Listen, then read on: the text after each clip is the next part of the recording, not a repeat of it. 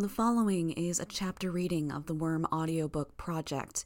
Please support the original author at parahumans.wordpress.com or by donating to his Patreon at patreon.com/wildbow.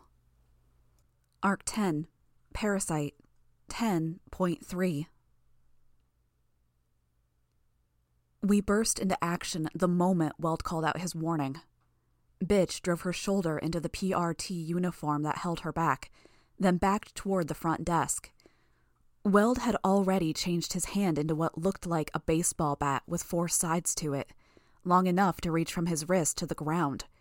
Studs the size of golf balls ran down each of the 4 faces, with a blunted spike on the end. Weld and Fletchette were variables we hadn't planned for. It was unfortunate. But Weld, in particular, was also very well equipped for the task of keeping us from retreating back to the front door. Weld swung at Shadowstalker, but his club passed through her. Fearless, she stepped close and punched the metal arrowhead of one of her crossbows into his right eye. He stepped back a few steps, one hand going to his eye, and she threw herself at him, bringing her knees to her chest and then kicking out. Her feet slammed into his chest and pushed him further back. Weld only staggered back a short distance, and it was Shadowstalker who landed hard on her back. Kicking a 5'9" block of metal had to hurt, but Regent doesn't exactly have to be careful with Shadowstalker's body. Bitch slipped past the pair of them, reaching the front door. I could hear her whistle at a volume I doubted I could scream. Gru and Regent were already free of their cuffs, the 3 PRT uniforms closest to them lying down on the ground.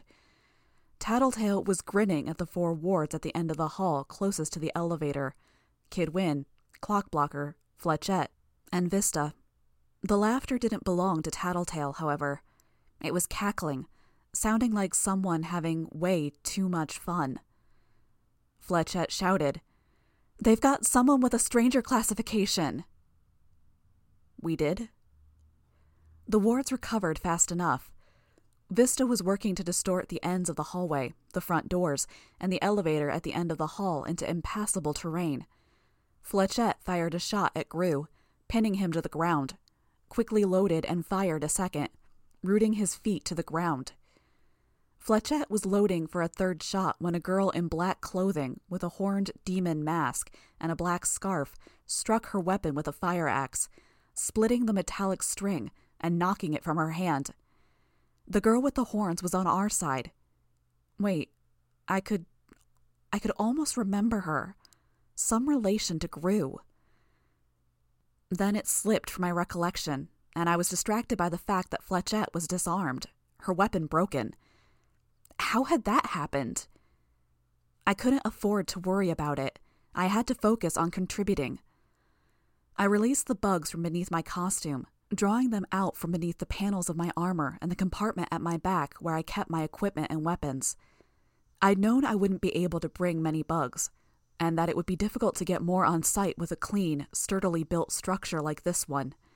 I could gather a swarm, but it would take a few minutes before the bugs arrived en masse. I might have started sooner if I hadn't been so concerned about alerting someone and giving us away. The 970 bugs that poured forth were roughly equal numbers of bees, wasps, spiders, mosquitoes, and cockroaches. It was a smaller number than it sounded like, and their deployment was slow because of the way I had them arranged, stingers and abdomens carefully kept out of contact with one another. I hadn't come without a plan. The bugs found their way to Vista, Fletchette, and Kid Win, the only young heroes with exposed skin, at roughly the same time they managed to get beneath the masks and protective clothing of the 2 PRT uniforms that were holding me.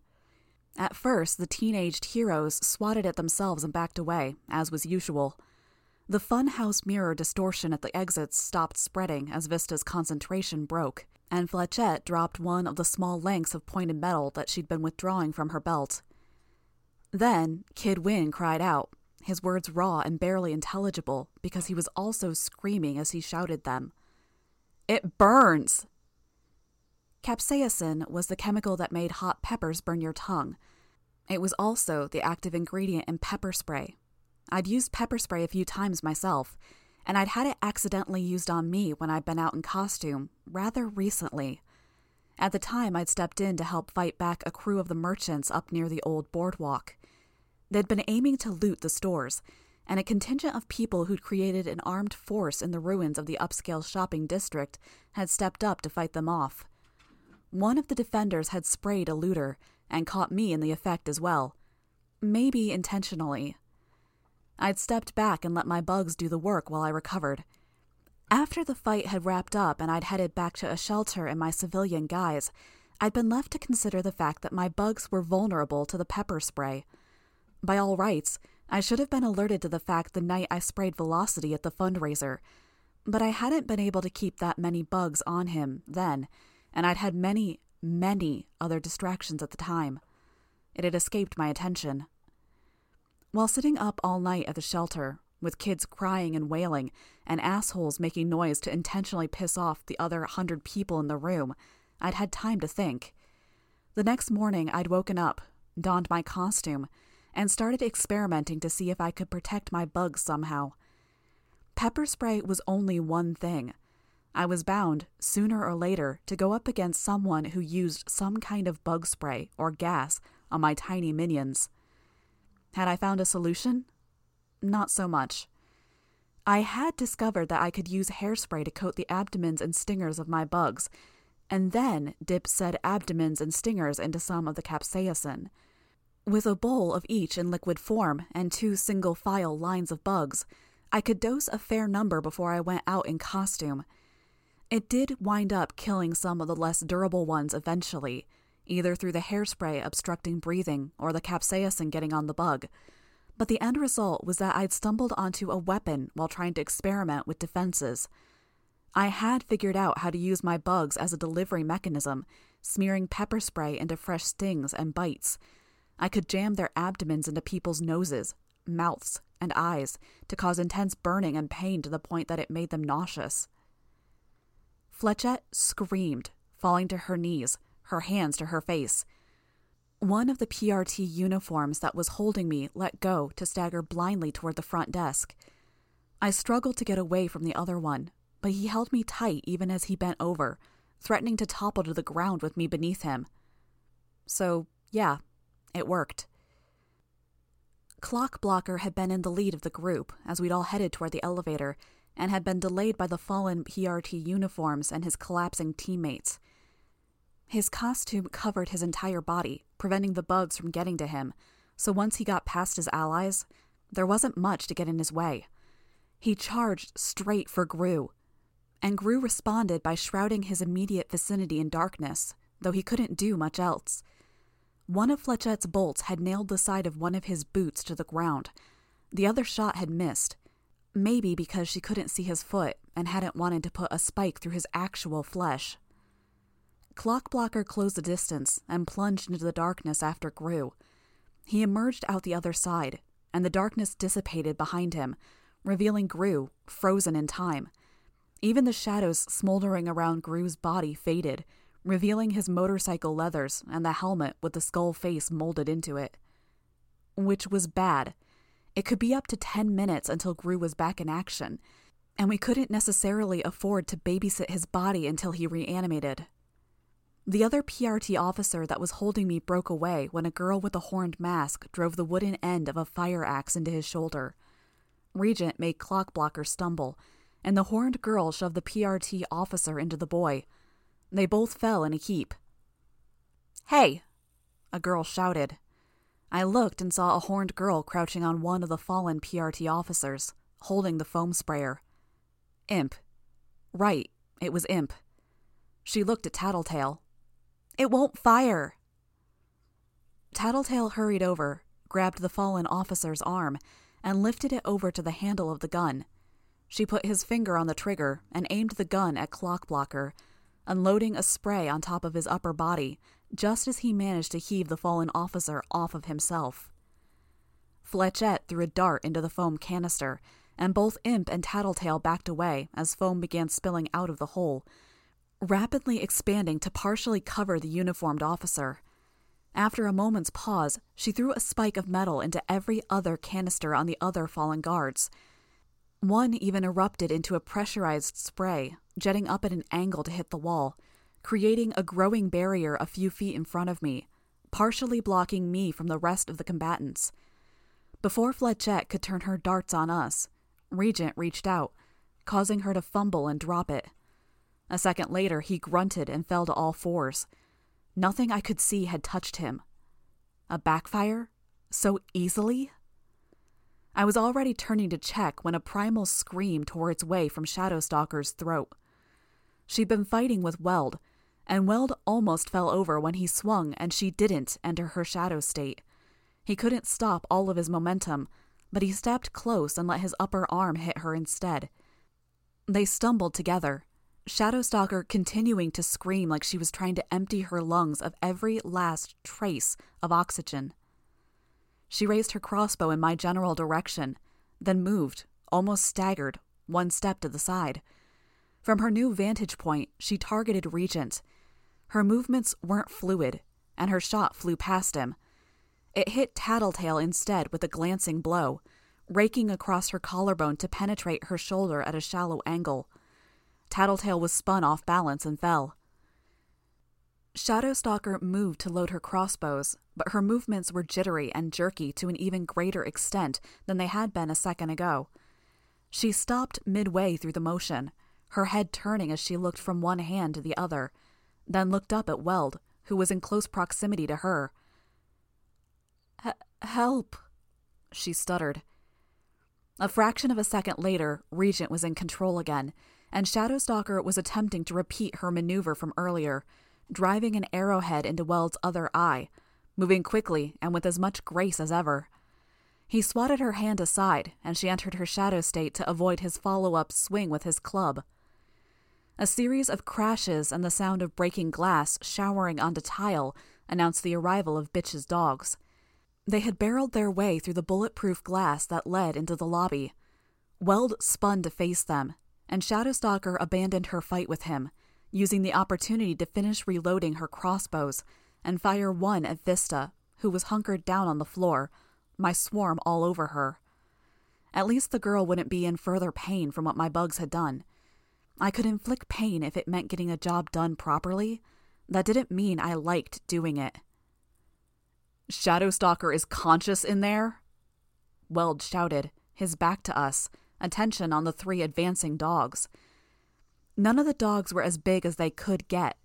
Bitch couldn't manage them if they were too large, but it was still the equivalent of 3 rather agile bears, or 3 unnecessarily burly jungle cats joining the fight, each with some added natural protection in the horned growths of bone and calcified muscle.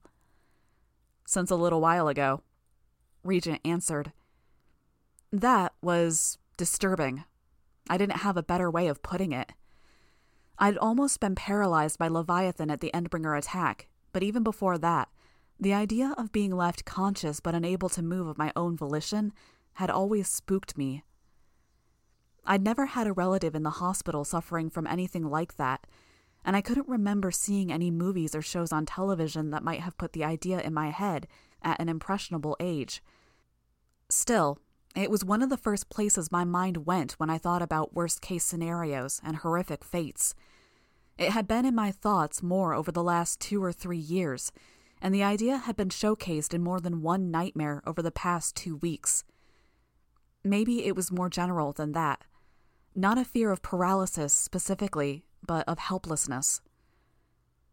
The dogs started fighting with Weld, and it didn't seem to be a fight they would win. They were faster. They had the advantages of numbers. I even suspected they were stronger. Despite that, when it came down to it, Weld was a walking, talking statue. They could hit him hard enough to knock him down, but they couldn't set their teeth into his flesh or deal any lasting damage. When Weld hit them, by contrast, the hits were most definitely felt. Still, their intervention did allow us to turn our focus to the others. Vista was out of action, as was Clockblocker. "Help Skitter!" Tattletale ordered, sounding urgent as she turned her attention to the remaining wards that stood between us and the elevator. Who was she talking to? Then I felt hands at my back. I flinched, but they held firm. A second later, I felt my cuffs come undone. Imp. Right. I was getting the distinct impression that it was easier to recall her and react as if she were present if I hadn't been actively trying to pay attention to her. It was almost as if actively trying to commit her presence to memory had the opposite effect. Except how was I supposed to put that knowledge into practice, if acting on that knowledge counted as recognizing her presence? I didn't get a chance to work it out because Imp was gone from behind me a moment later, and we were faced with the issue of dealing with Fletchette and Kid Win, and the fact that our movements were getting more and more limited by the growing piles of adhesive, nigh indestructible foam. Kid Win had pulled himself together enough to draw a small blue pistol from his waist. I tensed, bending my knees and shifting my weight to the balls of my feet so I could move the instant he aimed at me. He didn't fire it, though. Instead, he slapped his chest, and the armor there opened up, revealing a circular depression. He slammed the little blue gun there, where the weapon stuck like it was glued in, or maybe because of a magnet. The chest portion of his armor closed up. He staggered to his feet, swatted at his face, then looked like he immediately regretted doing that, judging by his pained grunt and gritted teeth. His costume started to light up, glowing with a silvery light where it had been gold before. 2 pear-shaped pieces of metal that had been attached to the armor on his shoulders raised into the air, floating. Abruptly, the pieces of metal jerked so the smaller ends pointed at us, and they each belched out blue sparks the size of softballs. Imp appeared as she ducked out of the way of one, while Regent avoided the other. Tattletale was still on the ground, one hand to her shoulder, and the shots passed well over her. I didn't see the need to dodge. The shots weren't moving fast, and both seemed ready to collide with the walls on either side of me. What I didn't expect was for their trajectory to slow, then stop altogether before they hit the wall. Picking up speed, they headed back toward Kid Win. "Heads up!" I shouted. Imp and Regent turned just in time to avoid the boomeranging projectiles, but the distraction nearly cost them as the guns above Kid Win's shoulders blasted off another 2 sparks. "What the hell?" Imp shouted. The returning sparks had fallen into a lazy orbit around Kid Win. 2, then 4, then 6 sparks orbited him, with more joining the mass.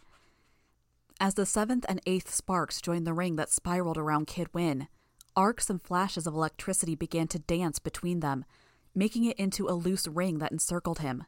He advanced a few steps.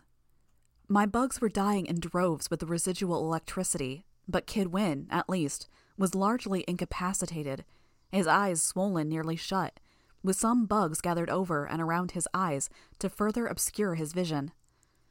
I'd read up on the wards when I first got my powers. I knew they weren't allowed to use lethal weapons. Shadowstalker had to use tranquilizer darts instead of real arrows, though she violated that rule often enough. And this device of Kid Win's, no matter how intimidating, wouldn't be allowed to do any sort of serious injury. "Shadowstalker!" I shouted. "Charge Kid Win!" Expendable assets. "Can't!" she and Regent shouted in unison. "It'll disrupt my control." Hearing that, Kid Win turned and fired a pair of sparks in their general direction. The sparks flew further and faster, and they reached far enough that I actually had to dodge those. One slammed into the spray of foam that the canister was blasting into the wall, while the other sailed toward Shadowstalker, but stopped a few feet short and then looped back toward Kid Win. That left one option. Bitch wasn't around, which left it to me. I whistled, hard, getting the attention of the dogs. When the dog with the squarish, almost snoutless head turned my way. He'd be the bulldog puppy, Bentley. I took a step toward Kid Win, pointing at the young hero, then shouted, "Get him!" A ragged, horn-encrusted tongue lolling out of one side of his mouth, Bentley eagerly tromped past Weld, who lashed out with his club but only grazed Bentley's rear flank. Recklessly, the dog charged Kid Win, slamming into him, taking the full brunt of the ring of vibrant blue electricity. The dog and the boy crashed to the ground together and skidded far enough toward the elevators that they collided with Fletchette, who had retreated from the storm of blue sparks, her back to the elevator. Bentley stood, flashes of brilliant blue light crackling at the chain that was rigged around his muzzle. He limped strangely, but it wasn't due to any injury. From what I could tell, he stepped in some of the foam as he ran, and his foot was sticking to the floor. More foam had splashed his shoulder. In any event, the two teenage heroes were down, and it looked like the sparks had done more to incapacitate them than it had the puppy. "Good boy," I called out. "Good Bentley." His tail, shorter than any of the other dogs, wagged the attention. Shadowstalker, Imp, and the remaining two dogs had Weld on his heels, Imp doing her best to try to smack him in the face with the fire axe and have the metal obscure his vision. Bitch slipped past the melee. I looked away, tried to figure out a simple way to get by the spout of foam that was still sputtering out of the hole Fletchette's dart had made in the tank, while still avoiding the flailing PRT uniform that was kneeling a short distance from me. The next thing I knew, I was being slammed into a wall, hard. For one moment, I thought it was Weld, but I heard the snarling of the dogs and the noise of impacts. I knew Weld would have hit me harder. No, it was Bitch. "You do not give orders to my dogs," she growled in my ear. "You do not get a say in whether they are good or bad. Do that again, and I will order them to chew you up and spit you out." "Bitch!" Tattletale shouted. I could almost see her out of the corner of my eye, cringing at the pain shouting caused her. She still had the crossbow bolt sticking out of her shoulder. "Not the time!" Bitch made a feral noise as she broke away from me, releasing me from my position against the wall. I turned around to see her grabbing the flailing soldier and throwing him on top of the foam canister that was still spraying in fizzing spurts.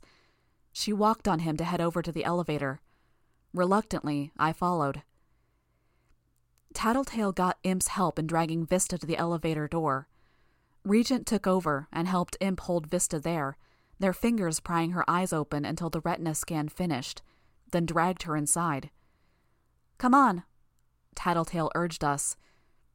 I looked back at Gru. "Bitch, the dogs, and Shadowstalker will be here to protect him," she called out. I considered a moment, then nodded. I joined the rest of the group in the elevator, and we headed down to the lowest floors. "Cameras," Tattletale spoke. I nodded and sent Bugs into the room, found the surveillance cameras that were spaced at regular intervals around the room, and covered the lenses with Bugs. We exited the elevator, stepping into the ward's headquarters. The room was vast, with a high domed ceiling that probably made this floor 3 stories deep. A computer console with dozens of monitors sat to our right, and the far end seemed to be walled off into several smaller rooms. The signs at the doors to the left implied they led off to the bathrooms. To think that, if things had gone a little differently, I might have wound up here. Tattletale was at the computer in an instant, reaching into her belt pocket to retrieve a series of USB thumb drives, which she slid into the available ports of the computer. The monitors went to a blue screen, as she typed the word JPIGGOT appeared on the monitor. When that word disappeared from the screen, she typed a password, a row of asterisks appearing on the screens, 12 or 13 characters long. Then gibberish filled the screen. Some looked like code, much looked like random numbers, letters, and symbols, even hearts, spades, and smiley faces. Some of the snippets of code appeared to be file names. "This should be every document the PRT has on file for their teams, barring the most secure documents, which wouldn't be kept accessible, even in this isolated network." She handed me a pad of gauze from her belt. "How long?" I asked. I snapped the feather end off the crossbow, then pushed it out the other side. The arrowhead wouldn't take to being pulled out backwards. 2 minutes. But we may have to wait up to 10, depending on when Clock Blocker's power wears off. While I talked, I held the gauze to her shoulder with one hand and took the offered tape with the other. There was a rip in her costume, and I opted to tear it a little wider and put the gauze beneath before taping it on, to let the skin-tight fabric hold it firm. Bad luck he got one of us, yeah. Tattletale made a face. Regent, let us know if there's movement from Gru up there, through Shadowstalker. We're gonna have to fight our way through their reinforcements if we wait too long, Regent said. Probably, but not the Protectorate. The only one who could get here fast enough to matter would be Velocity, and he's dead. They could have new members like the wards did, I said. Tattletale frowned. True. They recruited those guys fast, especially since they've been here a few days. Either way, we should make a quick exit, I advised. Fast as we can manage anyways, with Gru being stuck like he is. As the screen filled with more gibberish, reaching the point where there was more white text than blue background, we prepared to make our exit. Elevator's down. Of course it is. Tattletale sighed. There are stairs through the door by the little window where the tourists look in, Tattletale said. She waited with one hand poised over the USB drive. A half second before the last blue dot on the screen disappeared, the entire room was plunged into darkness. The computer screens went black. Silence reigned for a few heartbeats. It wasn't Gru's power, though. I could hear my own breathing. Someone cut the power? Imp asked. No, I heard Tattletale. Separate power source. Buried deeper beneath the building. Same with the computers. There's nothing upstairs or even in the city that could turn them off. They're hooked up to that power source.